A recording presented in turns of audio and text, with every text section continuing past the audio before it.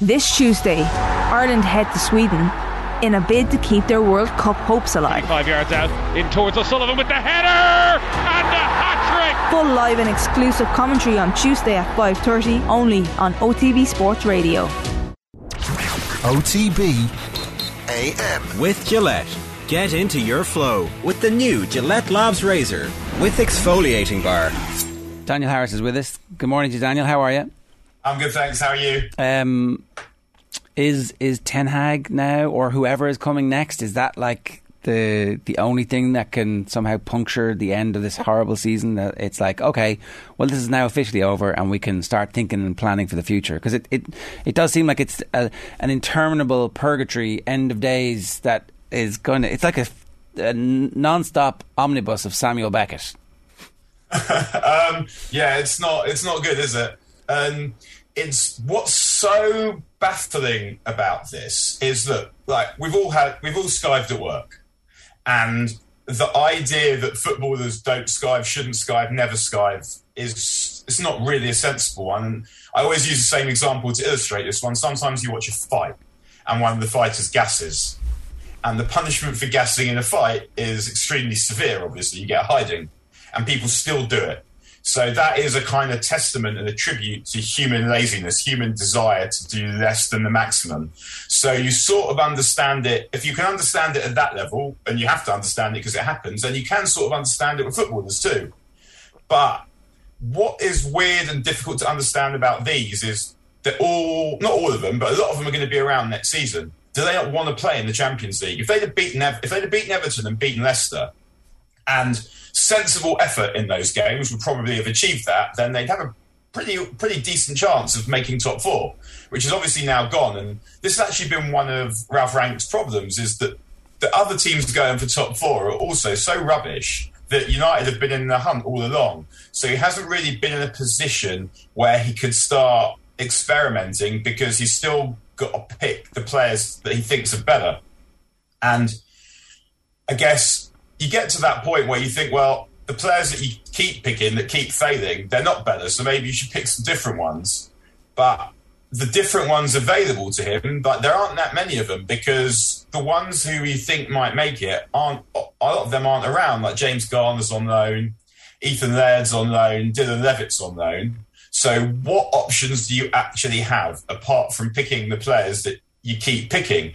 You could take players who are even younger than those ones I just named, the ones that are in the youth team, who are sort of 17, 18, 19, but tossing them into this isn't necessarily what you would call good management, because usually what you want to do with young players is you want to slowly integrate them into a team that's performing. So I do understand the situation that Ralph Rangnick finds himself in. It's not a good one. I'm sure he was absolutely horrified by what he found. And when you hear him speak, he seems to have as much disregard for the players as everybody else does. Well, let me just on that, because is Rangnick getting a bit of a free pass here? If Antonio Conte had come in and had these same results, he'd be gone by now, because people would have said, well, whatever it is that you have isn't working for these players. Like, is Rangnick just not also... He's not a good football manager. He might be a brilliant architect of a club and structural engineer when it comes to how the back end of football should run, but he might just not be a very good manager. That's definitely true. And that could well be part of it, but there's significant differences between him and Antonio Conte, in that Antonio Conte, I mean, part of it is to do with being a good manager. Antonio Conte has proved himself to be a good manager, so when he comes in, the players are more likely to do what he says, but also he's staying. So there's a reason for the players to want to do what he says and want to impress them, because if they don't do it, then they're gone. And Ralph Rangnick, that's not the same thing. The players know, and they've been doing this for years, some of them, that it doesn't matter if you don't like this manager, if you don't put it in for this manager, because there'll be another one along in a minute. And so Rangnick, you'd think, should have some power because of the consultancy role, that he should have a dossier the size of the yellow pages that enables him to tell the players that aren't performing to get rid of them.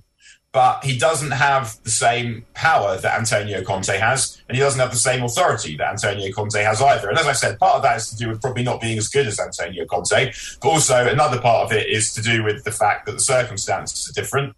And Antonio Conte has a dressing room that has Harry Kane in it, for example, who's a serious professional, a leader, and he is able to there's some like he has more players probably who are able to take care of their own performances than Ralf Rangnick does. That's, I mean, a damning indictment of everything that's happened at Manchester United over the last decade or so. You know, you've got the England captain, you've got the greatest footballer of all time, or one of them, and there's a bunch of players in between, the highest paid goalkeeper in world football. Like, you know, you would expect that a good manager would have been able to get more out of this current setup, irrespective of the characters of the players. That's true. But maybe the interim thing was always going to be the problem, and maybe no interim manager was going to come in and be able to do better than Rangnick's doing at the moment. I mean, we've seen it work before. We've seen it work at Chelsea with Gus Hiddink, but again, he had serious professionals in that squad who had, first of all, they knew what to do because Mourinho had coached them into what to do, and also you can't compare, just in terms of professionalism, intensity, you can't compare what United have got to Frank Lampard, Didier Drogba, John Terry, Ricardo Carvalho, to those players. And what I was saying before about skived at work, I guess there is another side to that, I don't know, like if you're a public servant, let's say, like my dad was a teacher, he worked his arse off and he worked a lot harder than people in the private sector that we knew. And it wasn't because he was getting paid enough money to force him to do it. It's because he felt a sense of civic responsibility. He felt a sense of civic pride to earn his money and to do what he was doing because it made people happy and it helped people. And I think that this is something that definitely seems to be lost on a lot of this bunch of players, that they're not really bothered by the bigger picture, that people are putting their hard-earns to come and watch them play. Okay. And they... One of the consequences of that will be that the new manager coming in is actually going to have to clear out most of those players because they are of the wrong character. And again, it's not to give Rangnick a free pass, right? It's to say no, definitely not. Like, he hasn't.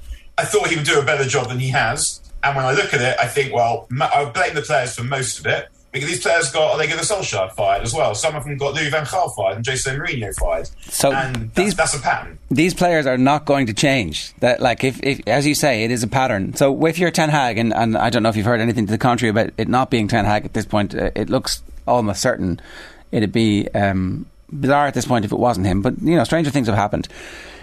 He must be looking at that going, I'll definitely take a debrief from Rangnick. I will definitely take that dossier and I will absolutely get them out the door as soon as possible. He needs to come in and blow that squad up. I mean, but that's sort of the subtext of what's being reported at the moment. That Ten Hag is thinking about Leipzig and seeking assurances from United that he'll be able to do what he wants, because other managers. Like United lost 4-0 at Everton in the first season of Solskjaer. After it was good for a bit and then it went terrible for a while. He said that most of these players won't be here next season, and most of them were there next season. And I doubt that was because Ole didn't want rid of them. I mean, I'm fairly sure he wanted rid of Pogba and Martial at that point, but no, the club didn't sell them for him. And so Ten Hag wants to know that if he comes in, he'll be able to work. And in order to be able to work, it's not just a matter of we'll give you 150 million quid net or whatever for ingoings and outgoings. It's you need to get rid of these players, and some of them they'll need to take a hit because they won't get the amount of money that they'd hoped to get for those players. But it's not about that. It's about clearing out the squad to start again. And when you look at the United squad now, who'd you keep? I mean, Bruno Fernandes is signed and is also just the best player in the team. Jadon Sancho is worth keeping. I would want to keep Marcus Rashford because I know that he can be good.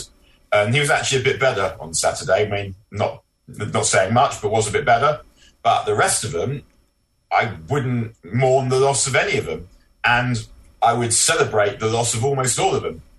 And in order for Ten Hag to be able to come in and work, he needs players that will work for him.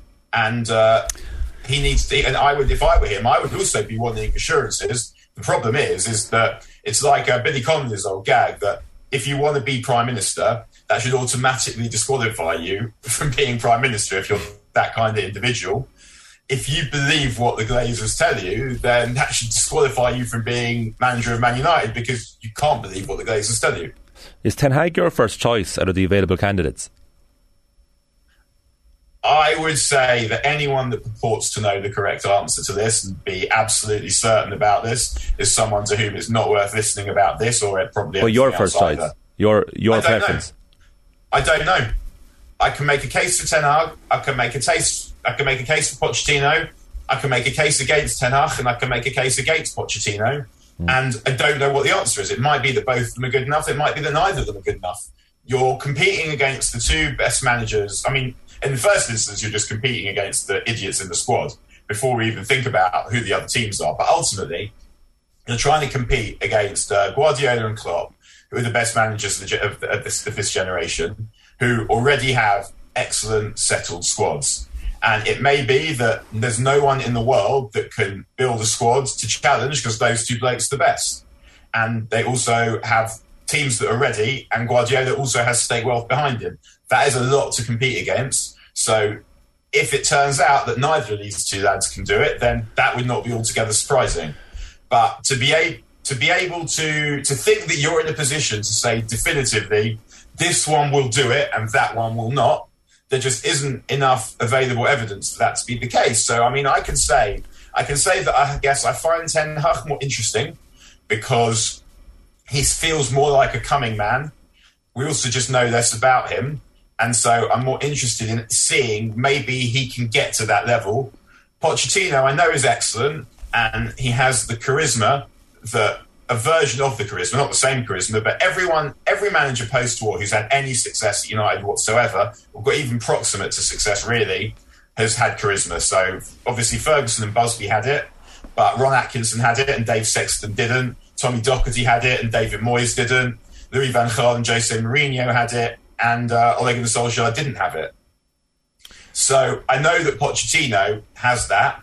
Ten Hag, it's not clear that he does, although when you read about him, his players seem to love him, and maybe that's enough, and maybe the football itself could be that charisma. Yeah, I'd prefer look, I get the point that you're making is that all of the best managers in the world seem to have that charisma, and I wonder if that charisma though comes, if it's chicken and egg, that they start to get successful and they're like, actually, I can now be somebody here, as opposed to charisma defining their success.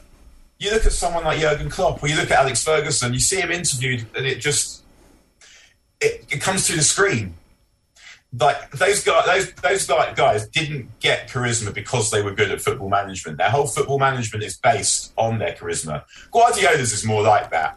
That if he was just someone you met in the street, it wouldn't be obvious that he was a footballing savant that could change players' careers and think about the game in a different way to everybody else. I think Guardiola's charisma, or his ability to get the players to do what he wants, comes from the fact that they know that he'll make them a better player. Well, I definitely accept that that's important. The most important thing, though, is buying the right players and getting the right players through and coaching them well. To go back to Conte for a moment, right? We obviously keep a very close eye on the career of Matt Doherty. He's one of our best and most important players, and he was out the door, it looked like, at Spurs. Certainly the last two managers had not found a use for him at right wing back, which is his best position. Conte came in and took a while to get him in the team, but when he got in the team, he started playing his best football and he gave him confidence.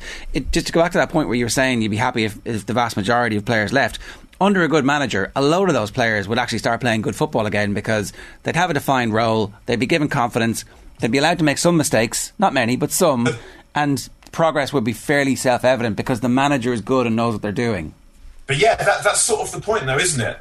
That's sort of the aggravation with these players, is we know that they can do better.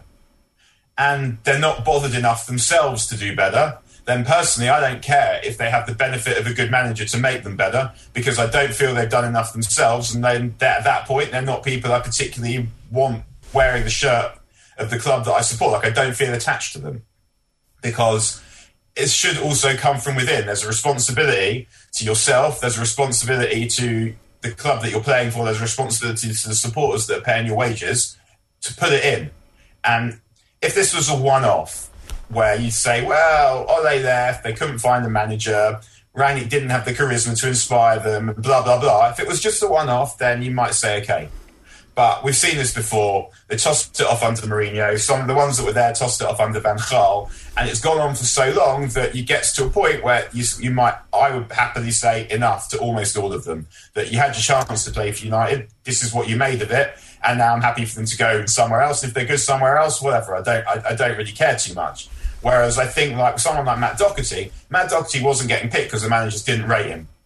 It wasn't a matter of Matt Doherty can't be asked. Matt Doherty is regularly playing in a team that is getting badly beaten by crap teams, by crap opponents. And you're seeing it again and again and again, that there's a lack of effort, there's a lack of intensity, there's a lack of personality, there's a lack of commitment, there's a lack of ability to do the basics. People aren't really saying that about Matt Doherty in the way that, and that is exactly what we're all saying about this United squad.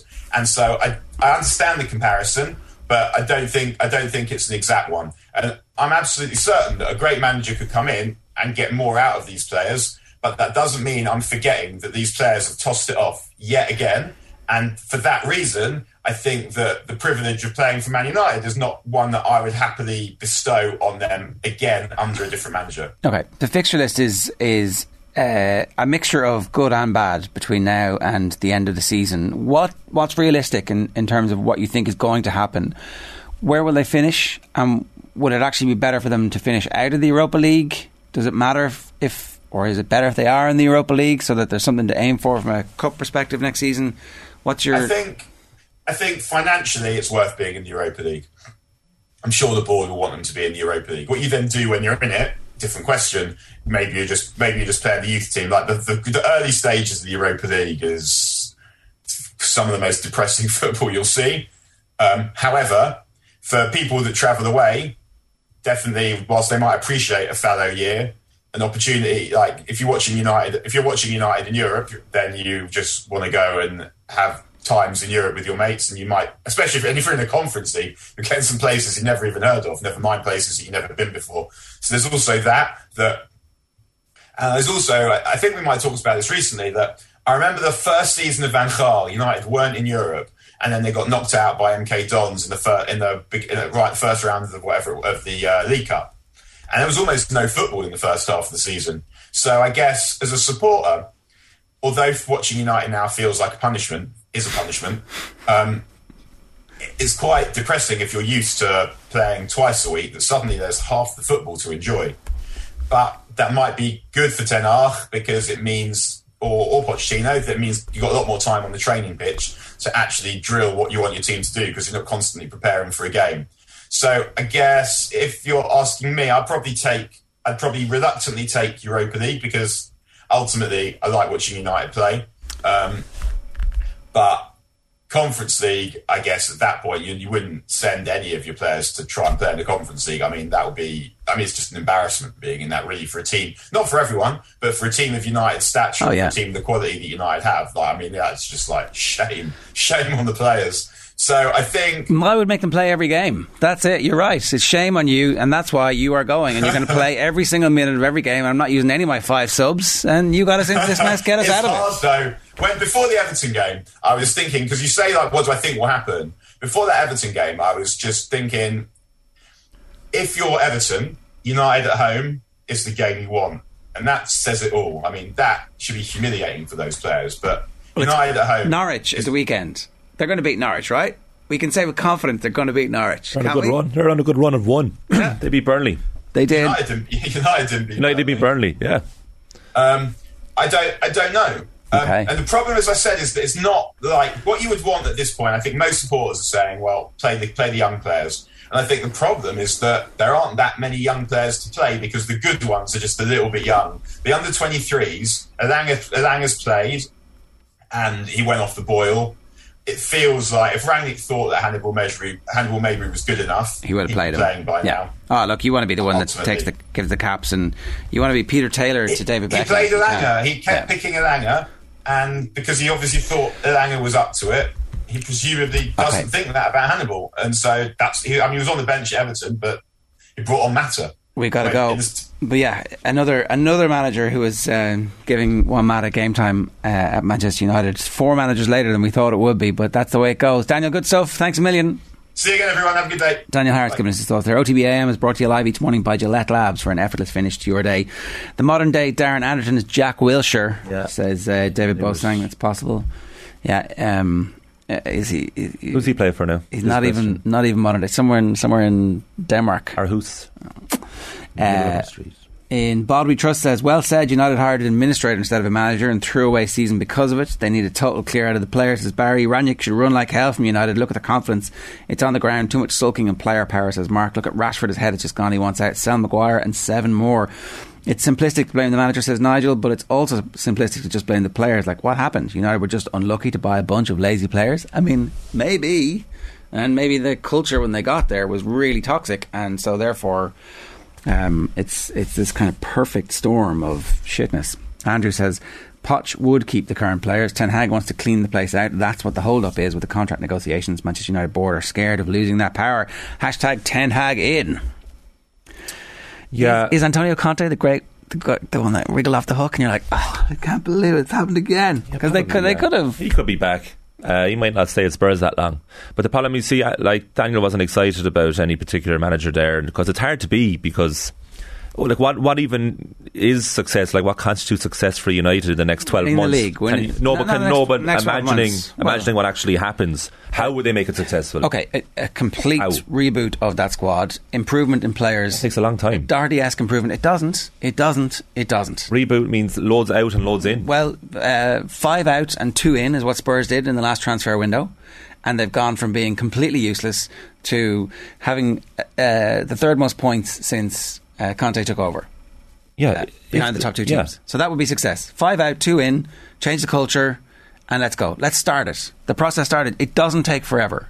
Yeah, especially and then when the you leaks have come from the players. Oh, they're unhappy with Ten Hag's training methods. And we're back again. Off you go. We're back again. So what players leaking?